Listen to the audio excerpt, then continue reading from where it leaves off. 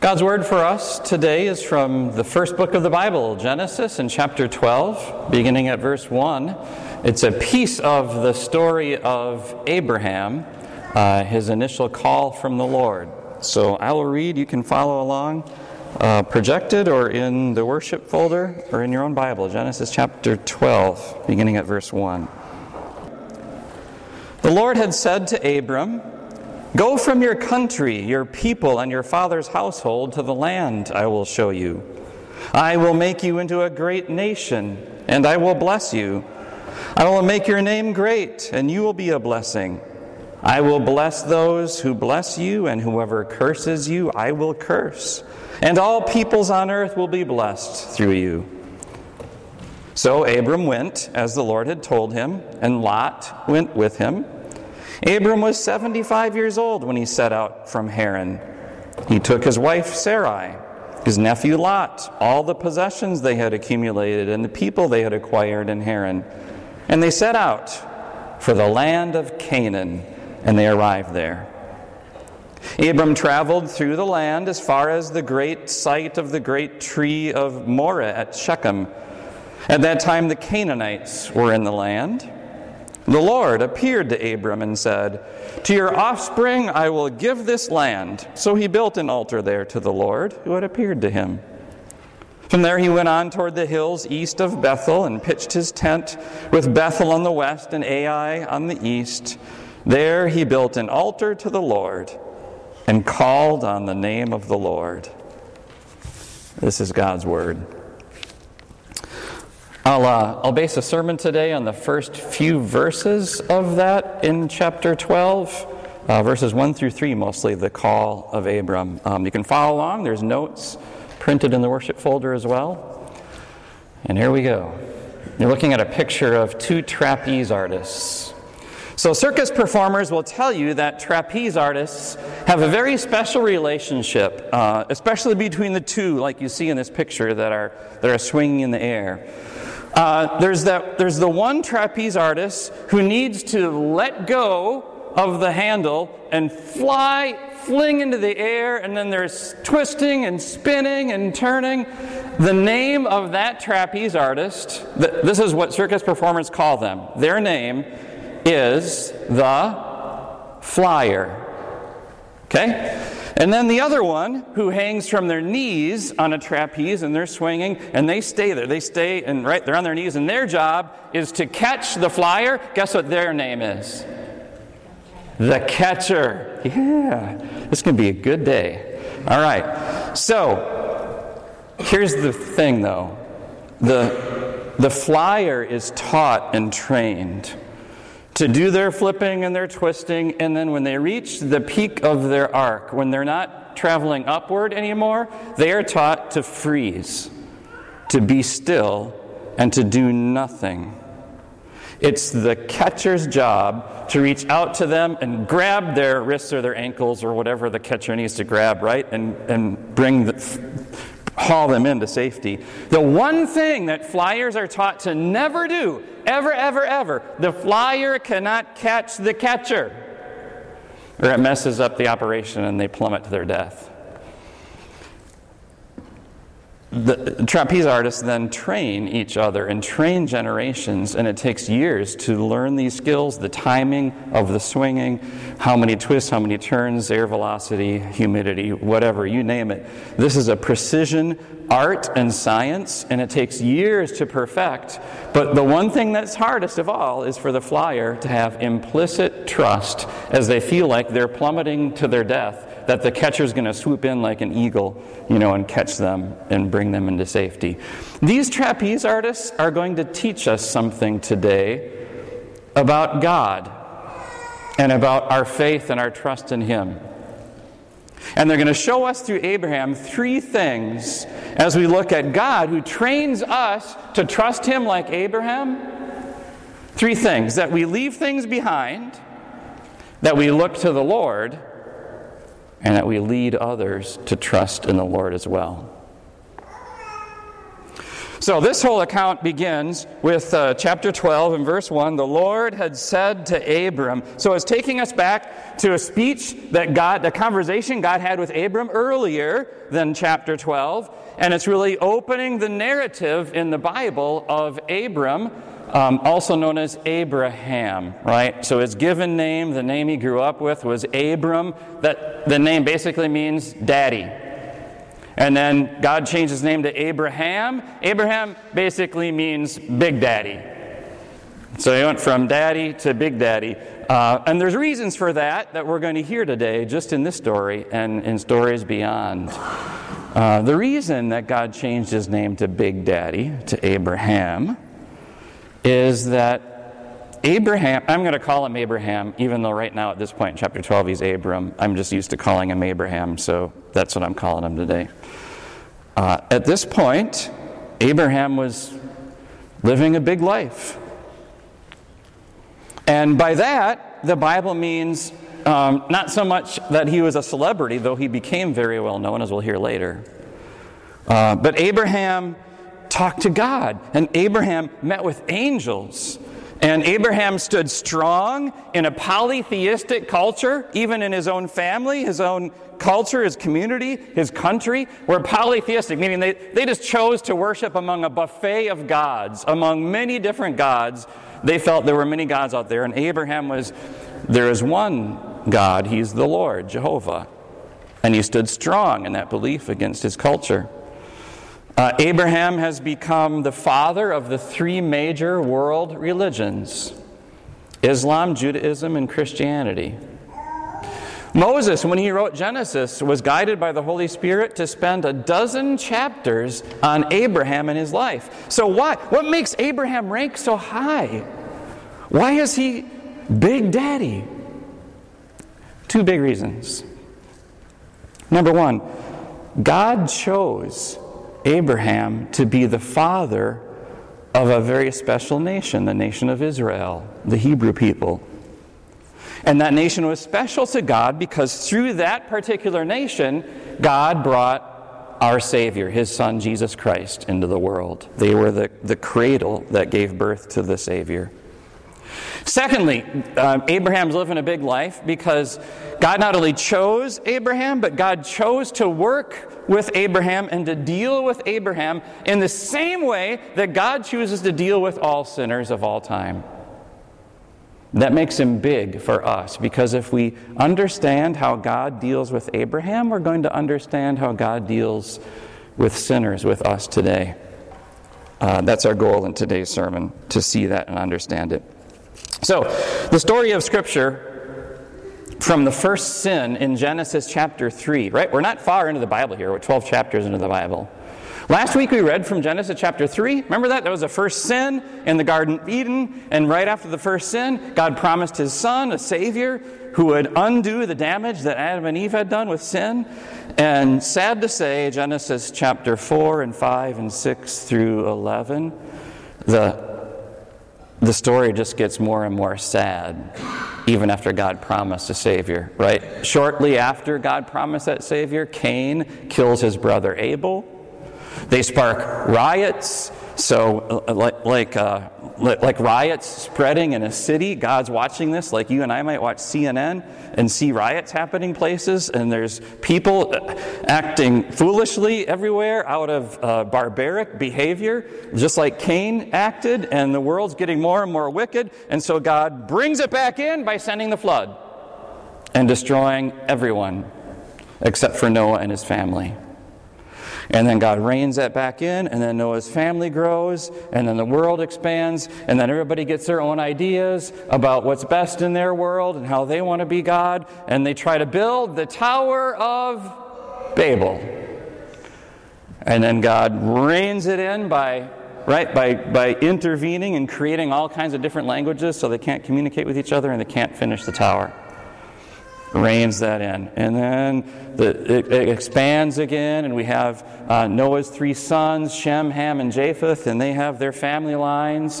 And there's really the Shem line, the Shemite line, the Semite line is the line of Abraham's family. And that's the family that begins to take the focus for keeping God in human history. And even with that family as the focus, now the Bible tells us in Joshua chapter 24, we learn that Abraham's grandparents and his parents were idol worshipers. They were polytheistic and worshipped all kinds of gods like the rest of the people and the rest of the people that day. So Abraham is in his young days, he's in this idol-worshiping family, and then later, after he gets married, we're told that Abraham's wife Sarah can't have children. She's barren. And so now you have these two things. This man on whom we're placing our hopes for faith and for God being in the world, Abraham, he's in an idol-worshiping family. Maybe he even worshipped idols himself when he was younger. And when he gets older and marries, he can't have children. There is no hope in the foreseeable future for God being part of the human history of the world. That's the stage that's set for this story. And then God takes care of business. Chapter 12, verse 1. He shows up. He calls Abraham. Go from your country, from your people, and from your father's household to the land I will show you. I added those froms in there because they're in the original Hebrew. The English translation didn't put them in there because it probably seems redundant, but there's a point to that. See, the Hebrew language doesn't have exclamation points, or italics, or bold, or underline, or all caps. So the Hebrew language emphasizes things by repeating them. So there's something in all those froms strung along when God is saying to Abraham, listen, I need you to get away from this, and from this, and from this, and from this. The word there really is strong. This is not a casual suggestion from God to Abraham. This is not God brainstorming with Abraham saying, what do you think about? What are your thoughts? Those of you who are old enough to know the old King James here, God says, "Get thee out!" That's it. That's what God was telling Abram here. Get out! Get out of there! Get away from your family, get away from your country, get away from your household. This is like emergency responders blitzing to the doors of ranchers in North Texas where deadly wildfires are spreading and saying, get thee out. Leave your ranch, leave your home, leave all your trucks and toys and leave it behind and save your life. And what does typical human nature tell itself when you're in that kind of position and someone says, get thee out? Typical human nature is going to say, well, yeah, but, and we minimize. Yeah, the fire. Who are you to tell me the fire is going to reach? I'm okay. And we rationalize. And besides, I got all this good stuff. I can't leave it behind. My ranch, my cattle, my family. I'm not gonna. I worked hard for this. God, I'm in a good place. God, I like where I am right now. God, I'm comfortable. God says, get thee out to Abram. And then he says this. Not only does he list everything Abraham should leave behind, but then he says, you're going to go somewhere. So there's a point. You're not only leaving things behind, but there's a place I have for you. And he says, Abram, I'm going to show you later. I'll show you what it is. Okay? And what does human nature do when God says that to us? We say, God, I really think you need to, I think you need to let me in on this. So thanks, God, you're planning something for me. I really like that. What? God, I need you to let me know what this is, because, we have to check in with my agenda, and if it doesn't make sense to me, God, I don't think so much. God, I need you to let me know what it is. So those are the two things that human nature does when God calls us to leave things behind. We say we don't want to leave. And when God says we should leave, we say, well then tell me what's up. Tell me where we're going. I want you to see the sin in that kind of attitude and response. Right? It's easy for us to see the foolishness of it. Like, well, yeah, Who would disagree with God? God knows everything, and he's perfectly loving, and he knows more than you do. That's just silly. Yeah, it's silly, but it's sinful. It's really telling God, you're really not that good. And God, you're really not that right. You can't be. Not all the time. I'll give you once in a while you are, but God, you're not that good, and you're not that right. So I tell you what, God, you know what? Why don't you just leave me alone unless you're going to let me control things? Then you can give me your ideas. And God, in his grace, says, no. I'm God and you're not, and this is not how it works. No, I'm not going to leave you alone and do things your way. And that's when Abraham said yes. What is God calling you to leave behind that you're not?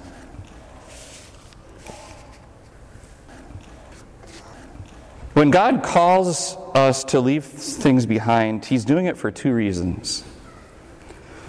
Number one, the thing that he's calling us to leave behind is not good for us. Now, that doesn't mean only evil things. That can actually be something that, in its essence, is something good. It's not hurtful, or it's not harmful, it's not wicked.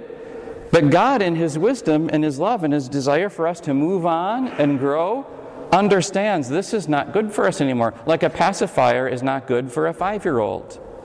Okay? A pacifier is not bad, but it's not made for a 5-year-old. See, so you may have some good things that you think are good, but they're pacifiers for you. And God says, you've outgrown those things. It's time to move on. I need you to get out of there. Leave them behind. And you're clutching onto it like, no, I want this security blanket the rest of my life. Secondly, God knows that things aren't good for you. He also knows that he has something better for you. He's God. He can see it. He's planning it. He has it there. He has these big blessings waiting for you. And by not leaving things behind, you are not experiencing those big blessings that God is waiting for you, because you're not willing to let go of the handle and fly into the midair and stop moving and let him catch you. When you do, God's going to swing you in a new direction, swing you into a new world, and he's waiting to change your life, just like he did for Abraham. Pastor Timothy Keller, we've read some of his books. You've maybe heard of him and read them yourself. He makes a really interesting point here. He differentiates in J.R.R. Tolkien's writings. You know, the big story that Tolkien writes about is this Fellowship of the Ring. It all focuses on the ring and making sure, finding it and destroying it. Here's what Keller says. It's really interesting. It's a good point. He says, don't start that series by reading The Hobbit, which most of us do. I did. I read The Hobbit first, and then I read The Lord of the Rings, and then watched it as a movie. He says, for this reason, The Hobbit is a children's story. It's an adventure. It's more like a fairy tale. And he said, by adventure, I mean this. It's a journey that you go on and experience it, and then you come back and you pick up your life where you left it off. That's an adventure. He says that the Lord of the Rings, that trilogy, right? That's not an adventure, that's a quest. And a quest, you don't choose. A quest comes to you. And a quest, you don't go on it and come back the same person. You go on the quest and you either die, or if you happen to make it back, you're different than you were when you left. You don't just pick up where you left off. A quest kills you or changes you. Discipleship, following God, is not an adventure. It's a quest. It is not a children's story. It is not something where we go find it, we experience it. It's all very comfortable. We just pick up where we want to. And discipleship, in Jesus' words, kills you. the sinful you, right? The you that doesn't want to trust God. Discipleship, in Jesus' words, changes you. It gives you a new life. So when God says to you, you know, what I want to ask you to do, I'm not interested in your approval of what I want to ask you to do. I'm not interested in whether it fits your agenda or not. Discipleship is its own agenda. And what I want to ask you to do, I'm not interested if you think it's a good fit for your life, if it's your style or not. Discipleship is its own life. Get out of there. Move on, God says. I have something bigger for you, better for you. Can you trust me? I want to change your life. And there's good things waiting, big things, better things. So Abram, this little man, with little, his wife couldn't have children. He didn't appear to be really wealthy in his upbringing and his family. He was becoming a big man with a big life. Why? Because God's grace was calling him to it. Because God was opening his arms to Abraham. In the New Testament book of Hebrews, look there, Hebrews chapter 11. Okay, I'm going to give you a couple of keywords here, but you're not going to get it all unless you're looking at it. So find in your Bibles, Hebrews chapter 11. It tells, the New Testament in numerous places commends Abraham for his faith and for how he responded to how God was leading him. God was training him to trust. And so here's Hebrews chapter 11. I can go verse 8, then 11, then 17. It says this, by faith, Abraham, when called to a place he would later receive as an inheritance, obeyed and went, even though he did not know where he was going. By faith, even though he was past age, and Sarah herself was barren, Abraham was enabled to become a father because he considered him faithful who had made the promise. Dial back. It says, how did he do this? By faith. God gave him a specific promise and he trusted it. By faith, Abraham, when God tested him, offered Isaac as a sacrifice. Remember that? God said, the miracle son came. God said, kill him. Put him on the altar, sacrifice him. And Abraham was ready to do that because he had faith. He believed that God would somehow work it all out. By faith, Abraham made those actions and decisions. He could do all that because he looked to the Lord. But the reason he looked to the Lord is because first, the Lord looked to him. First, the Lord took initiative and came to Abraham with this little guy who was becoming Big Daddy, came to him with big promises. Here they are, chapter 12, verses 2 and 3. God speaking to Abraham, count the I wills here, right? I will make you into a great nation, and I will bless you. I will make your name great. I will bless those who bless you, and whoever curses you, I will curse. I skipped a couple phrases in those verses. We'll get them later. But Abraham needed to be strong in his faith. He needed to be confident that he could act and go forward, that he could leave things behind. God gave him that confidence by equipping him with all the resources, with everything that Abraham needed to believe. The Lord gave it to him in this package of powerful promises. So, Abraham trusted in the Lord because the Lord made promises. Abraham was willing to leave it all behind because the Lord made promises. Abraham said yes to God because God made promises. Abraham was able to follow discipleship as a quest and not an adventure because God made promises. Does God make you promises? All kinds of them. Everywhere, all the time. Big promises. That means you can do what God asks you to do. That means you can look to the Lord because the Lord first looks to you. When we trust in God, our human hearts tend to tell us, this is too risky. Darren, you're not in control here. You don't know what the outcome is going to be. This is uncomfortable. This is dangerous. Too much risk. And then sometimes people try to explain this by saying, as believers, we should have blind faith. God doesn't ask you to have a blind faith. Blind faith has no promises to grab onto. Faith, Christian faith, the kind of faith that Abraham had, wasn't a blind faith at all. It was a faith that landed squarely on God's promises. And so when God calls you and you don't know exactly what's on the other side, He's already made a promise. And so it's not unmanaged risk, it's managed risk. As long as you're trusting God to be the manager. Now, let's look at the individual promises in this powerful package here that God gives to Abraham, and we're going to see how he responds, all right, in verses 2 and 3.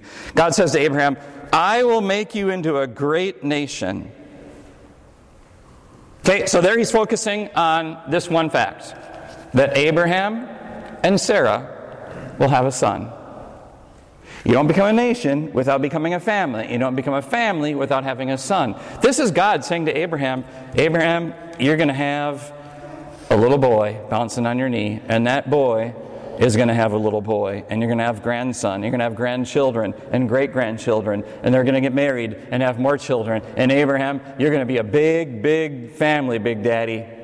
You're going to have a great family, and it's going to be a great nation. That's the promise here. It focuses on the population. They did become a great nation. Remember when the Hebrew people, the Israelites, were slaves in Egypt, and Pharaoh and the Egyptian leaders were intimidated, were scared by the Israelites? Why? Because they were breeding. They were becoming populous. They were like rabbits. They were everywhere. And that shows this promise coming true. Just that one example. There's others too. Second promise, I will bless you. God had already made, that's kind of an open-ended promise, but God had already promised land and promised a growing family, people. And so commentators tend to believe that what this focuses on, because of the nature of those words in Genesis at that time, on material blessings. On God telling Abraham, you're going to become a wealthy rancher. You're going to have more cattle, Abraham, than you know what to do with. And you're going to collect precious metals and have gold and silver, and you'll be able to use those in making treaties and bartering. Abraham, you're going to become a rich, rich man. I promise it. Later, the Bible says that Abraham did actually use his wealth. I mean, in our current terms, we'd say he became a millionaire. And he used his wealth. He interacted with kings. And he had an influence on other nations. He was that powerful with his wealth to make treaties and to barter with them. So that promise came true. Number 3, I will make your name great. This is neat. That word great in the Old Testament is only used for God. When it talks about whose name is great, that word right there is only used for God except in 2 instances. One is King David in 2 Samuel. The other is here. God doesn't use that term lightly. And so here he says to Abraham, I will make your name great. His name, your name is your reputation. And God is saying, Abraham, you're going to have a reputation. You're going to be well known. And how is Abraham well known? Well, he became known as a wealthy rancher, but it's more to it than that, right? Abraham has become the father of 3 world religions. Abraham is a well-known name today. He became the father of the Jewish race and of all believers. Abraham sure did. His name has become great because he trusted in God and he looked to the Lord. Finally, number 4, God says, I will bless those who bless you, and whoever curses you, I will curse. So, other people, when they would identify themselves with Abraham, and that may have meant coming over to his place for dinner and hearing his story. And it can also mean having the same faith that Abraham had. When other people identified themselves with Abraham and his God, they would find blessing. When they rejected Abraham and his God, God is simply saying, then they will find curse, one or the other. There's a relationship with Abraham and his faith that anyone else in the world, including us, can have and be blessed. So, I want to go to the New Testament again. Go to Romans chapter 4. Okay, so, and again, the point is this. As the New Testament talks about Abraham in the Old Testament, it's always talking about two things. Abraham's faith and what Abraham's faith was in. And remember, God deals with Abraham the same way He deals with every sinner. And so, the same is true for you and me. Our faith is great when it believes in God's great promises. So Romans chapter 4, beginning at let's do 20 to 22, okay? Verses 20 through 22. Abraham did not waver through unbelief regarding the promise of God, but was strengthened in his faith and gave glory to God, being fully persuaded that God had the power to do what He had promised. See, that's more about God than about Abraham. He was persuaded by God's power. This is why it was credited to him as righteousness. 6 times in God's call to Abraham, 6 times God says, I will. 1 time, God gives a command to Abraham, go, get out. God dealt with Abraham primarily in terms of promise, not demand. God trained Abraham to trust, and that's how God trains you to trust too, by dealing with you primarily in terms of promise. Not demand, not disappointment, not disagreement, promise. And God can deal with you in that way for one reason. That all of the promises that God gives to you, and all of your faith, and all of the promises God gave to Abraham and all of his faith, all hinged on one specific promise. The promise of a miracle son. Without that promise, there ain't no family. And without a family, there ain't no nation. And without that family and nation, there's no wealth, and there's no reputation, and there's no greatness. All of the other promises hinge on the promise of a miracle son that Abraham and Sarah fully knew they couldn't have. Pay attention to that, because God's promises to us hinge in the same way. So we ask, God, how can I believe so big? God, how can I trust you more? God, how can I find those blessings in my life that I know you have waiting for me, and I haven't experienced them yet because of me, not because of you? God, how can I be a big believer? By the way God is dealing with Abraham here, He has your answer. By believing first and foremost in the biggest promise of all, the promise of a son. Right? So God is telling Abraham, live with faith in the Son, and everything else will come true. So Abraham believed. Abraham believed in the miracle son, and the miracle son was given in the person of Isaac, Abraham's son. And then God asked Abraham to sacrifice Isaac, literally to kill him, because that's what God wanted. And he was willing to do that, to make Isaac a sacrifice. He believed so much in the promise of his son, he believed that Isaac would not stay dead, that he would return to life, that he would resurrect. He believed in the promise of a son. There's another miracle son who was given to our world. He was born of a virgin. No one would ever look at her, at Mary, and say, oh, you're going to have a baby.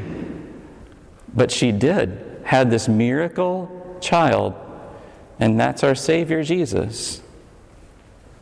And God the Father asked for that, His own Son, that Savior Jesus, to be a sacrifice too. Except there was no ram in the thicket to be a substitute for that sacrifice.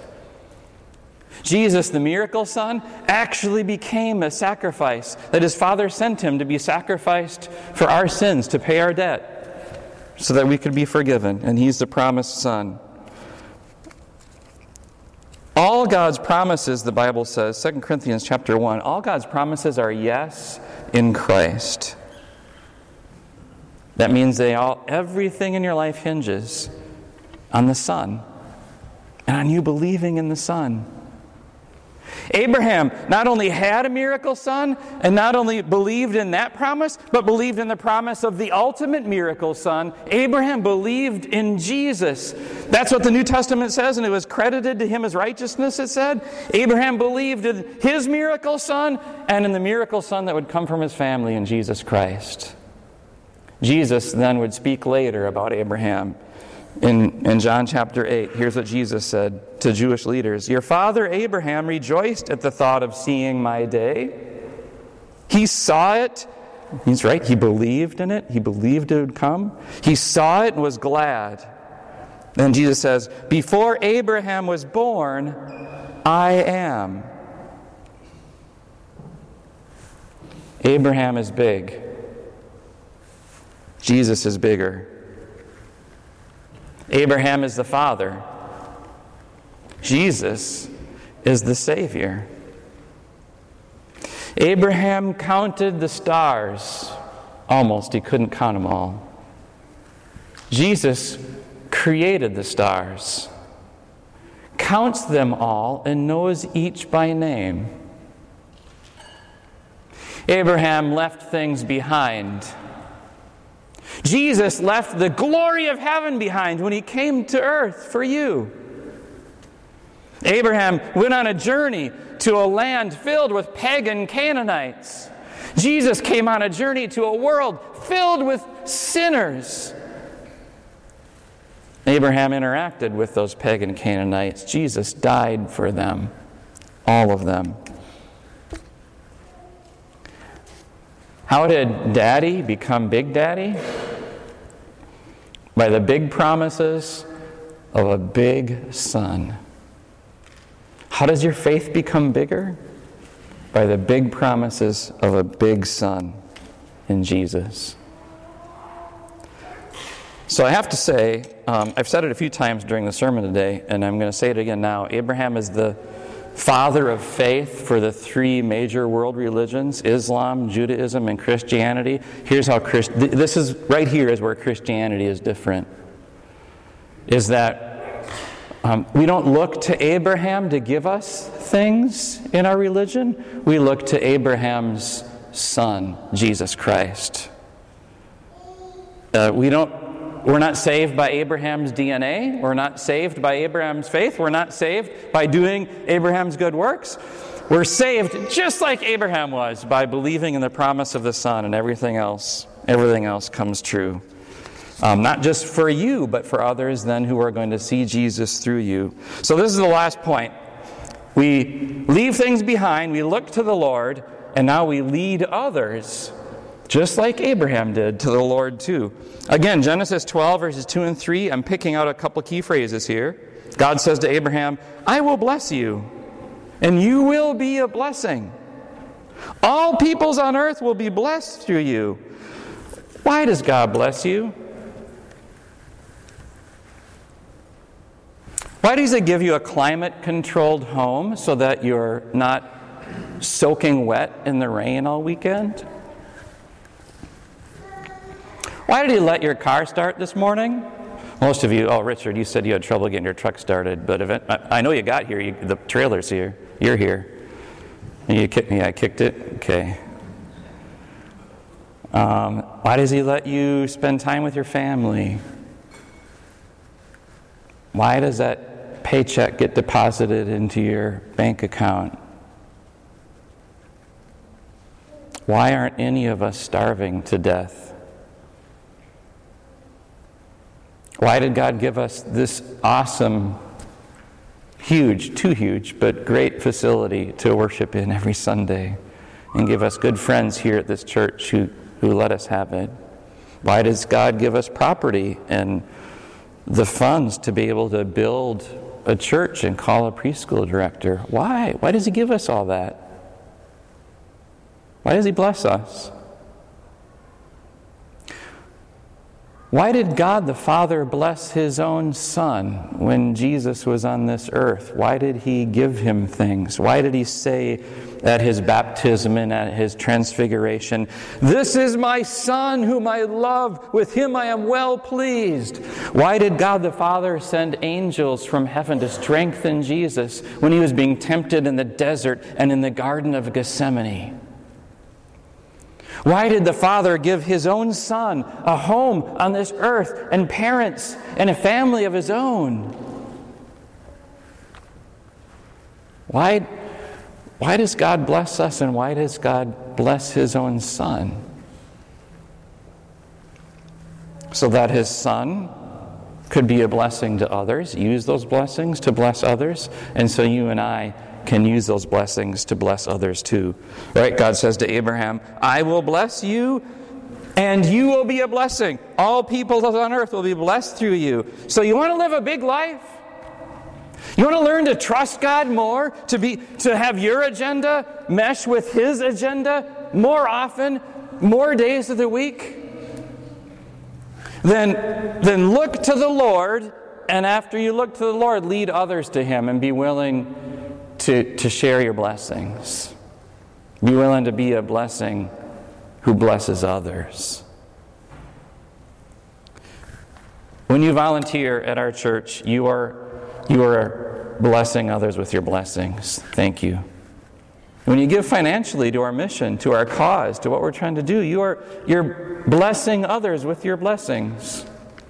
When you take the time to send a card of encouragement when someone's father dies, you're using your blessings to be a blessing to others. When you visit someone who hasn't been in church for a while, when you touch base with them and just send them a text, when you say thank you to the person who's bringing snacks or playing the piano or singing for the day, you're using your blessings to be a blessing to others, and you're fulfilling what God wants from us through Abraham. And so this is where faith in the Son, faith in God's promises, this is where believe in our discipleship process now. Listen to this. This is where believe becomes belong.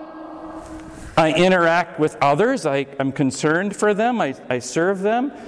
And becomes become. I use my blessings to expand my horizons and my ability to serve and love others. I become better at it. And becomes beyond, where we go out and we use those blessings to go out into our community and in your own personal world, like Abraham became a blessing to the entire world, all nations.